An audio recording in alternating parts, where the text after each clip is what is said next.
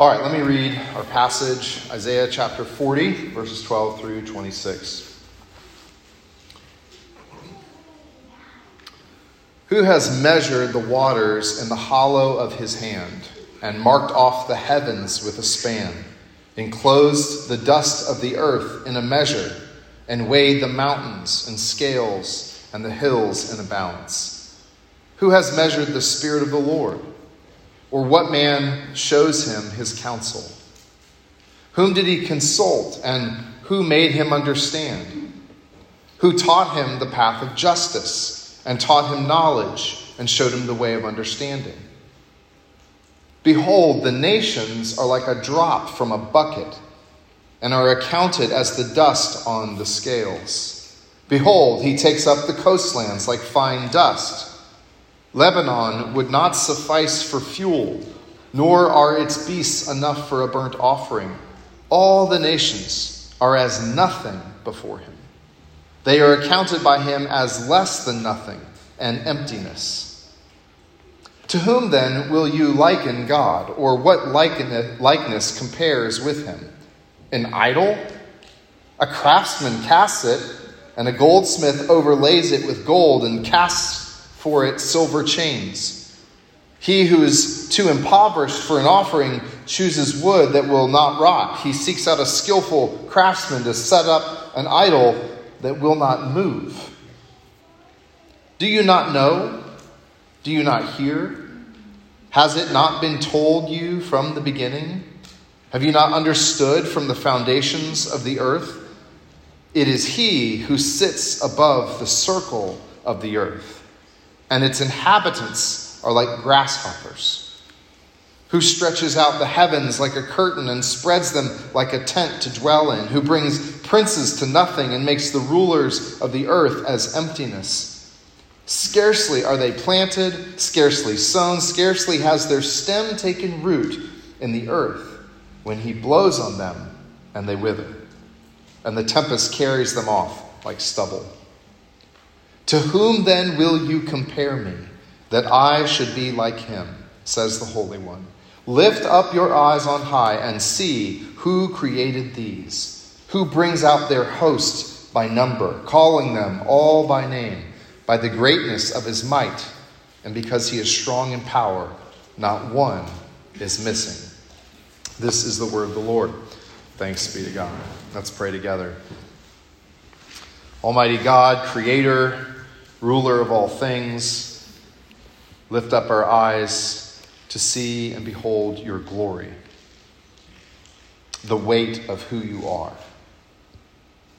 And may that draw us into your love rather than push us to shrink in terror or confusion. Help us to see your humility in sending your son Jesus, when the Creator became the created and entered into the world to redeem us and renew us and to recreate us in your image. Open our ears and soften our hearts, we pray. In Christ's name, amen. Charles Taylor is a Canadian philosopher that we've referenced before. I read some of the stuff in college. He's got some amazing commentaries on the history of philosophy, but he wrote this magnificent, huge book called A Secular Age, where he essentially tries to describe what it's like to live in the time in which we live. Sounds like a weird thing to do, but he's sort of tracing this philosophy that's been moving through history and how it's shaped the modern person. And one of the things he talks about in that book is how we live in an age where belief is contested, where we experience what he calls cross pressure. And so what he means by that is he talks about how the average person that is an atheist lives their life not believing in God, but has this sort of haunting sense that there is still something transcendent out there. And they sort of live their lives with this longing for a fullness to their lives, rather than just this flat, this is all there is. But he says, but theists, people who believe in God, also feel this pressure as well. They live their life every day where most things seem to be easily explained by physical forces, and we do a lot of explaining how that works. And so we live in this, what he calls the immanent frame, that the world is not kind of upper story, supernatural and natural. It's just kind of this everyday, normal way of life. And so we believe, but then we have this wrestling constantly, this questioning, is God real? Because I don't really experience him in the way I experience so many other things.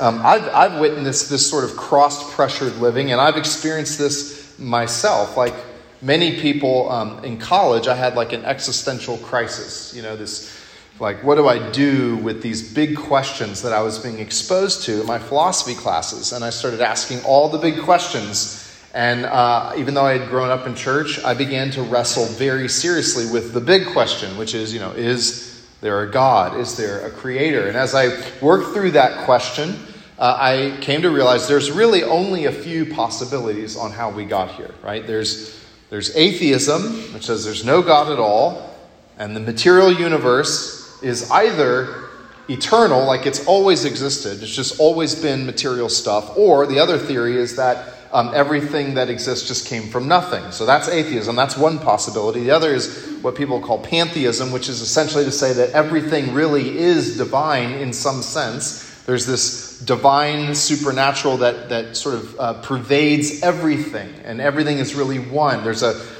spirit that inhabits all things, and it's existed forever.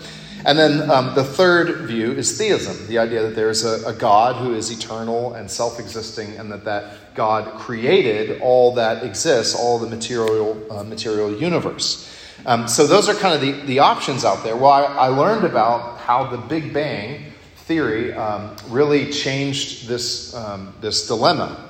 Back in the 1960s, scientists began to learn a lot about the cosmos, and multiple people from different angles have basically come to the conclusion that the universe had a beginning. And so that really radically changed the possibilities out there. It ruled out the idea that there's no God and the material universe has just existed for forever. It ruled out the idea that everything is God and is eternally existing, because we now know that the universe had a beginning. And so that really only leaves the options of atheism, with the idea that everything came from nothing, which I find hard to believe, and a lot of people do when you really press in and think about that everything that exists came from nothing at all, just suddenly spontaneously existed. Or the only other option is theism, which is that the material universe was caused to exist by something eternal, non-material, and probably intelligent.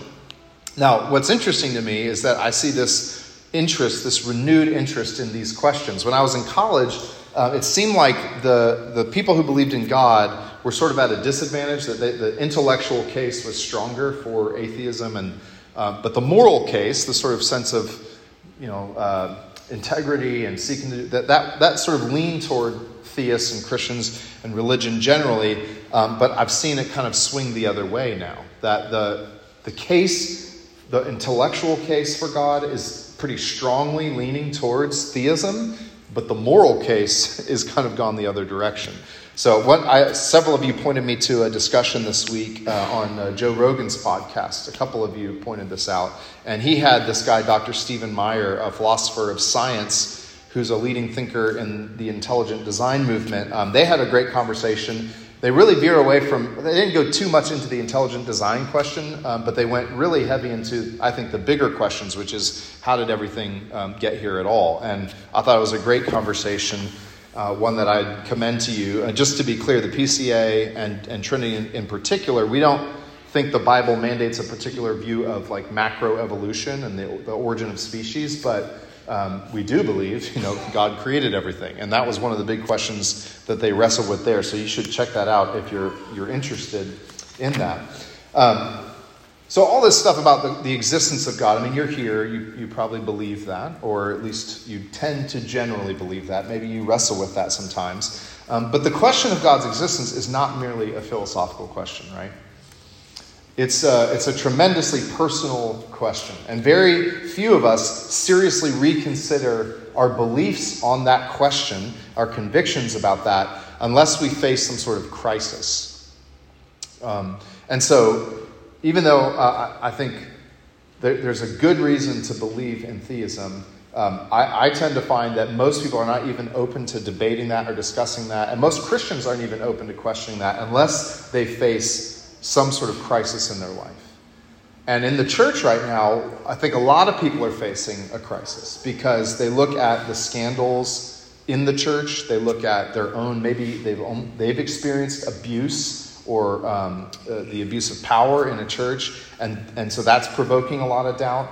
But I think secular people also are finding their lives very unsatisfying and lonely and meaningless. And so that's provoking this openness to the question. And so it's a live question today. I think one that we'd be wise to venture in with others. And if you're wrestling with that, I'd love to talk with you more about it. Tonight, I want to look just particularly at this doctrine of God as our creator.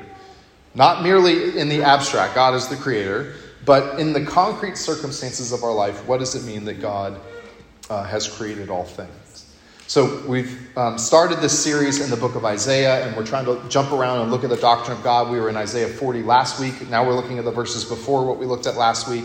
And remember, Isaiah is this prophet to Judah, and he prophesied for 40 years to Judah. And then at the end of chapter 39, there's this shift in the book to when Isaiah begins to prophesy to future Judah, even 100 or more years later when they are in Babylon and they are in exile. And he begins to give this message of comfort to them and this promise of rescue and restoration because they are despairing.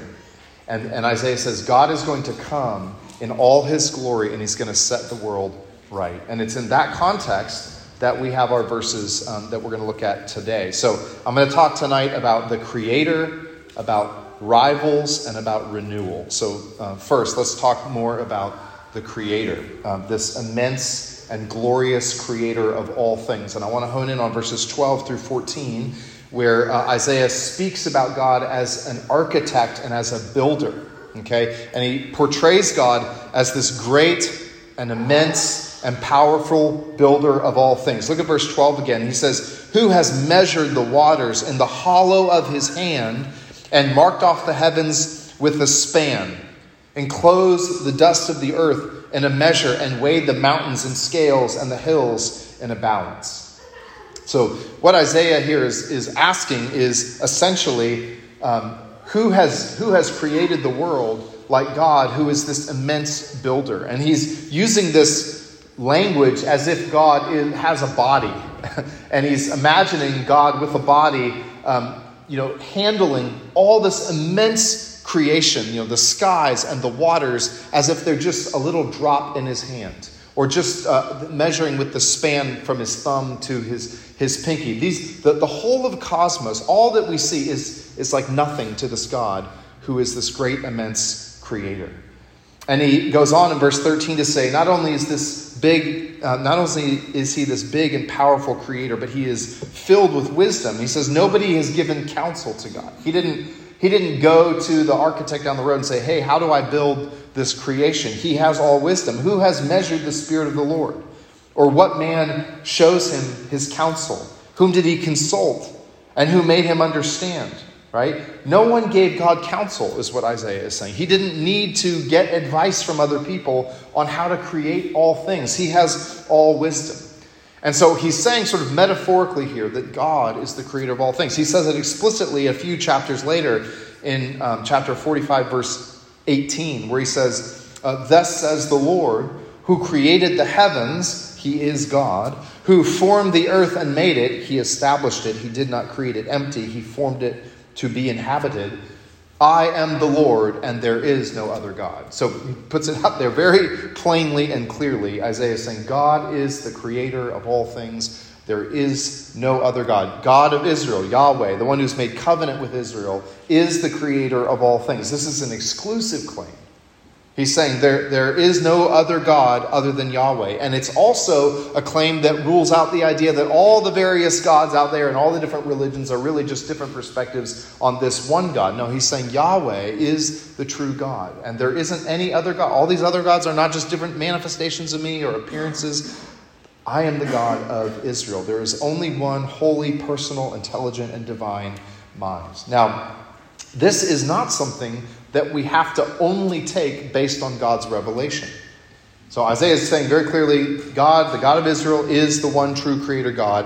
But as I was just talking about a moment ago, we can actually wrestle with this question. Is there only one God, one creator? And think that through. And there's some really good arguments, some really good reasons to believe that theism and not atheism or not polytheism is true. That theism is the best explanation for what we see. And I'm not going to go through all of these, but there's probably 7 tiny little arguments that we could make. One of them I already alluded to, which is, why is there something rather than nothing at all? How did we get here? How did all things that we see come to exist, right?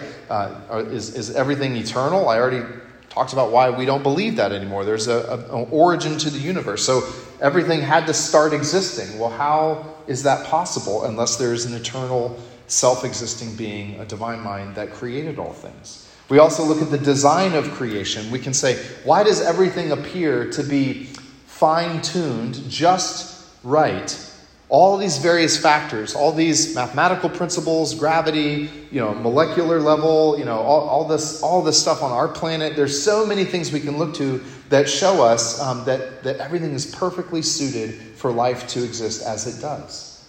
And how is that possible unless someone designed it to be just that way? We could think about the moral argument. On what basis can we say there are objective moral facts? That there's moral obligation?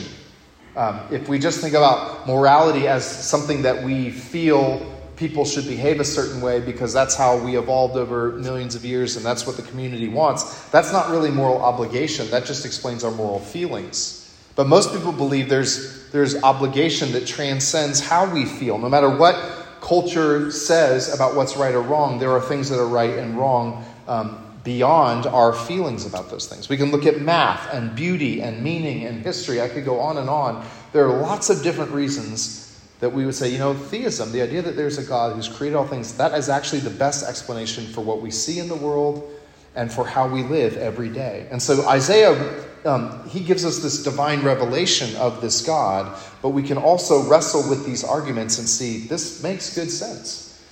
If you want to go further down this road, and some of you have read this before, but Tim Keller's book, Making Sense of God, gives, I think, another 6 or so good reasons and kind of explores a number of different issues that I think really presses the case and helps us see, man, Christianity provides and offers so much more than atheism or secularism.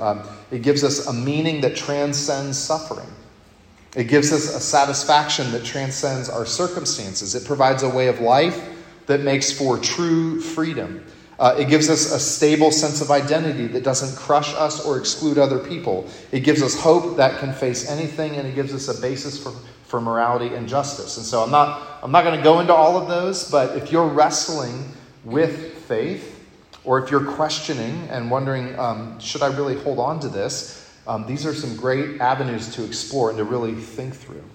So Isaiah presents God as the creator, but what's interesting is Isaiah also goes on to tell us that everyone, even people who aren't atheists, everyone turns to idols. And that's the next thing I want us to see. I want to talk about rivals today in verses 18 through 20, and particularly the vanity of idols.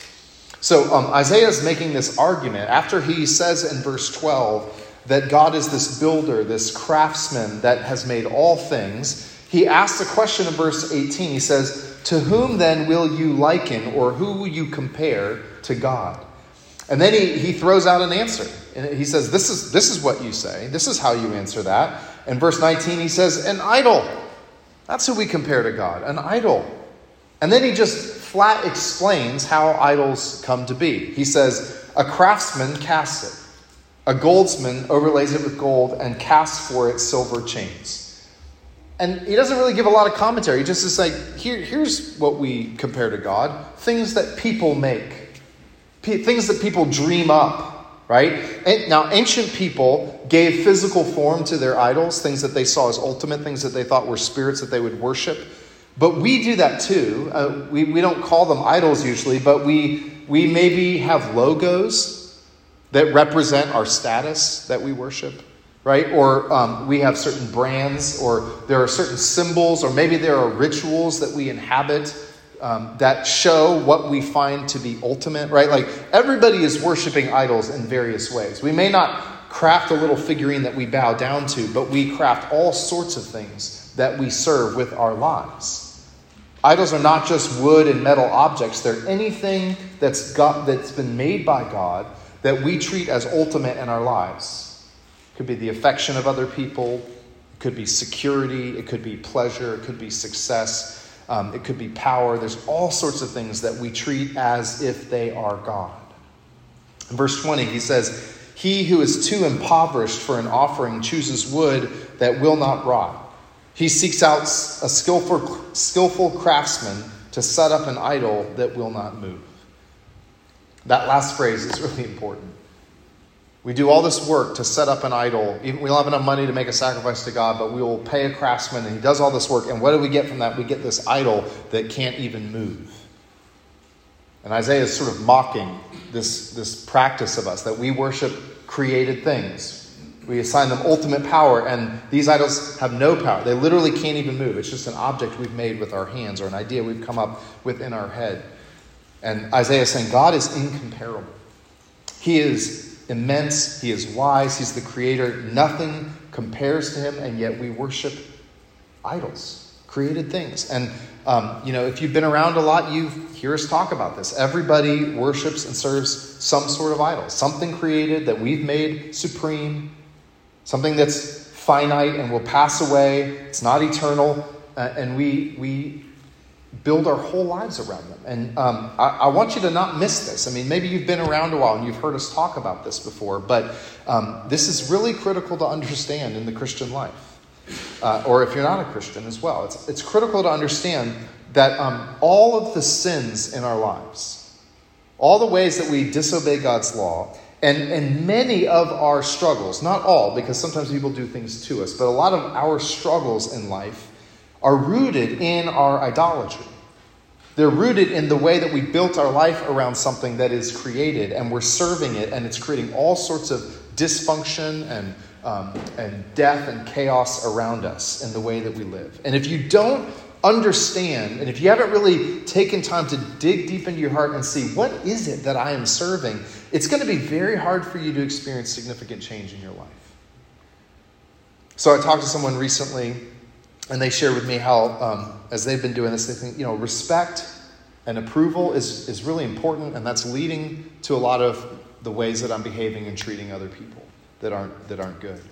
And in my life, I can look and see there's just kind of this long history of seeking significance and importance and holding those up, and my life gets built around how can I get this, and that shapes how I treat people and how I go about my work week, and it affects my mood, right? So when I'm striving and I'm working and I'm obsessing to get significance and importance, I've got to control things, and then I've got all this anxiety when my thing I think is going to give me significance is threatened, and I can get really depressed, right? I said earlier I felt like I'm in a terminal of an airport. Well, why do you think that is, Derek? Because this building, and where Trinity's going, that's so important to me that it affects, my heart on a day-to-day basis.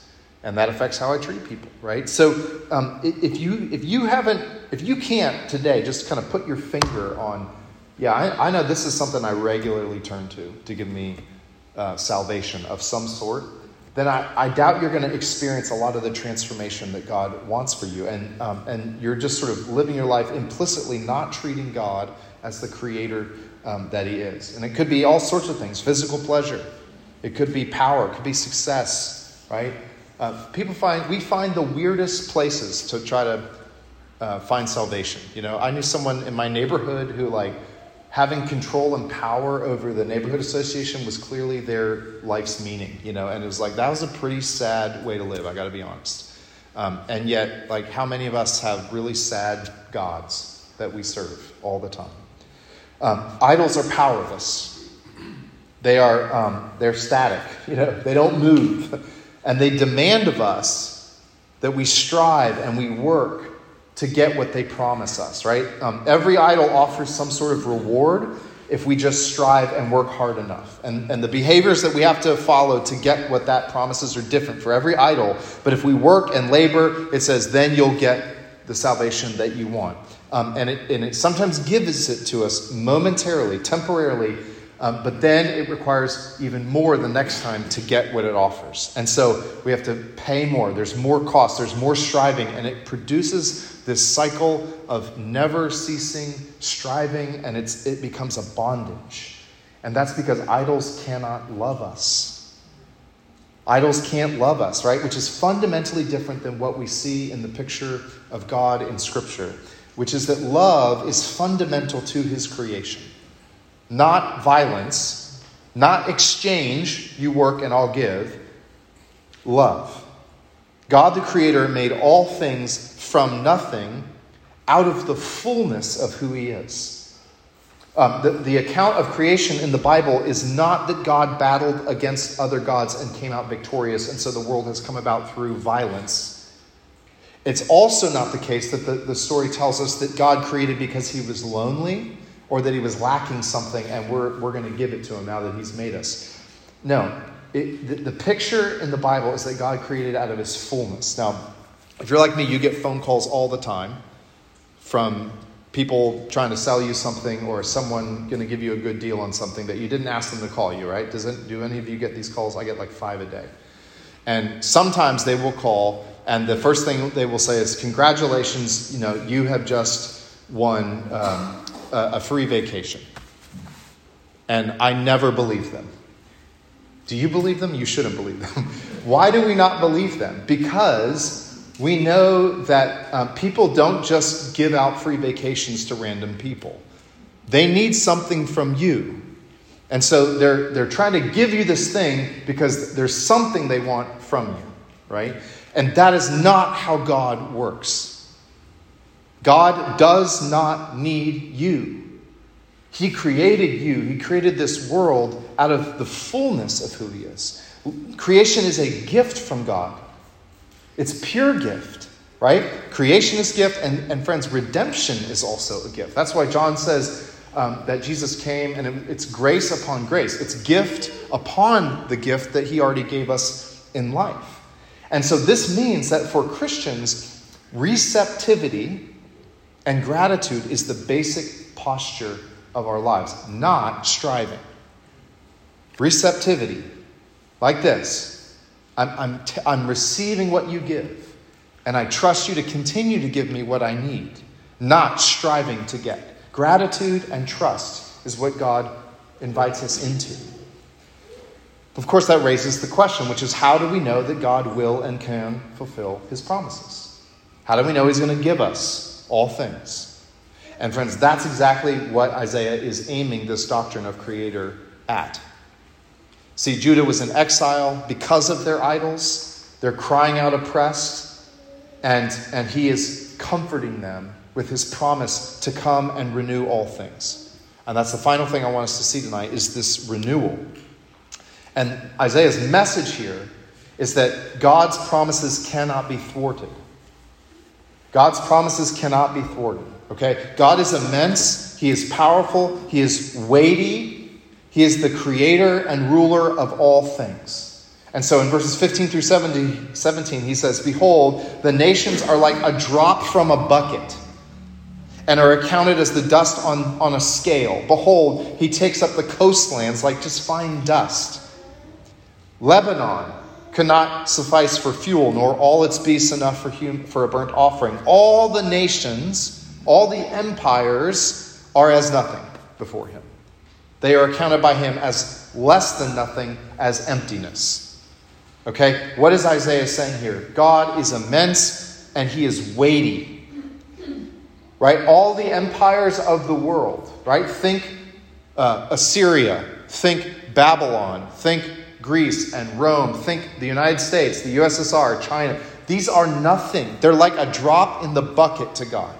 You carry a bucket and a little bit, boop, pops out, no big deal. That's what the empires are to God. They're nothing to him. They are of no weight.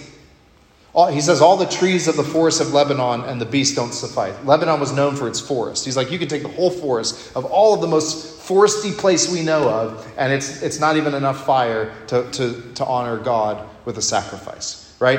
And he's saying God is weighty. In verse 21 and 24, he says, God rules over idols and kingdoms and princes and rulers. And he says in verse 24, scarcely are they planted, these empires. Scarcely are they sown. Scarcely has their stem taken root in the earth when he blows on them and they wither and the tempest carries them off like stubble. He's saying all the most powerful empires you know of are like a little tiny sprig in the ground that pops up and then the heat wave comes and it just withers and dies. That's the nations to God. Egypt, Assyria, Babylon, Persia, Greece, Rome, gone. Because of just a breath. God is incomparably powerful, he is saying.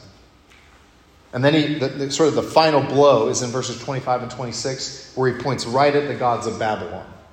If you don't realize that Babylonians worship stars, you wouldn't quite catch it. But he says, basically, look up at the heavens, and you see all that. God named them all. He knows them all. He put them all in their place. God made those. That's who Babylon worships. Now, why is he telling us this? Isaiah is saying all this because he is assuring Judah that God can and will fulfill his promises. And he gave these promises in chapter 41 through verse 11, where he says that he is going to come in all his glory to save Judah and to renew the world.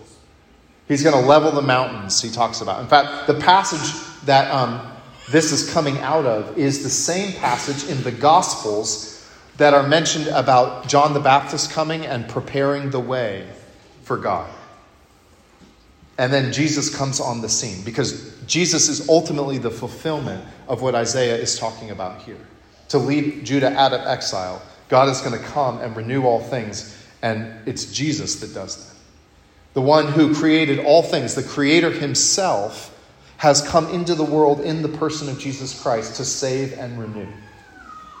Jesus, who is the creator of everything, came into the world to become weak, even to the point of death, because of our idolatry. He went down into the bondage of death, and then God raised him up from the dead. The one who created all things has the power to raise people to new life. And if Jesus could go all the way down into death and be raised again, then we can be confident that God is going to fulfill his promises. God cannot be thwarted. And that's to be a comfort to us. So what do we do with that? Well, I think bottom line, all of us need to hear this because it's so easy in all that we face. I mean, yes, we know God's a creator. If you're here, you're like, yeah, God's a creator. No big deal, of course. But when you are in a place in your life when you feel completely stuck, when you think you have screwed up too deeply, when you think you've been wounded or you've sinned in such a gross way that you're broken and defiled, this matters because God promises to forgive you and to restore you to his people. He promises to cleanse you and to give you honor as a child of God. He promises to set you free from the bondage of sin and to raise you up from the curse of death. And he will fulfill that because he made everything and nothing can stop him. That's what you need to believe today. So if you struggle to trust in him, I want you to know God doesn't need you to believe in him. God doesn't need you to obey. You know what I mean by that? He doesn't need you to trust in him. This is not for his sake. God doesn't need anything from you. He is fully happy. He has all life and power. His purposes are going to be accomplished. He's never going to demand anything of you for his benefit. And he's never going to demand anything of you that can harm you, ultimately. He's never going to abuse you or use you. God wants you to trust him for your good. And you can trust him. He wants you to turn from your idols. He wants you to turn from trying to have freedom in your life from anything that might constrain you. He wants you to turn from seeking self-protection or security or whatever it is you're living for. He wants to set you free from that because he made you and you belong to him and he wants you to experience joy. So that's why you should trust this God. Not because he needs you to. If you're hopeless today and you're doubting because of addiction or trauma or oppression, or maybe you just feel stuck in your life, remember and trust that God is the creator who promises that he is not going to let us remain there. And he can't be stopped if he's made that promise to you. He can work powerfully in your life, and he can work powerfully in the life of those around you. And he says, I'm going to make all things new. And finally, if you're skeptical about all of this, and you're just like, that sounds great, but I don't know if this is really true. I just want to invite you to dig deep into those big questions. And please do that with us. We would love to wrestle with that. And you could have been a member here for the entire life of Trinity. I don't care. If you've been a member for 12 years and you're like, I don't know if I believe any of this. That's okay. Come talk. Let's wrestle through these. It's a safe place to wrestle with these questions because we're not threatened by them, because God's certainly not threatened by them. He can handle those questions. So ask them and let's think together. And the goal of that thinking is to come to a place of confidence in the promises of God so you can face the exile that comes about because of our idolatry. So I want to invite you to come to the Lord's table today where he feeds us. This meal is a picture of what I talked about. God doesn't need us. He comes to give us his promise. He comes to feed us and to nourish us and to give us life. And so he shows us, look, this is what my son did for you. He gave his life for your sin, for your idolatry. He shed his blood so you could be cleansed and renewed and welcomed into this divine life. So let's pray together.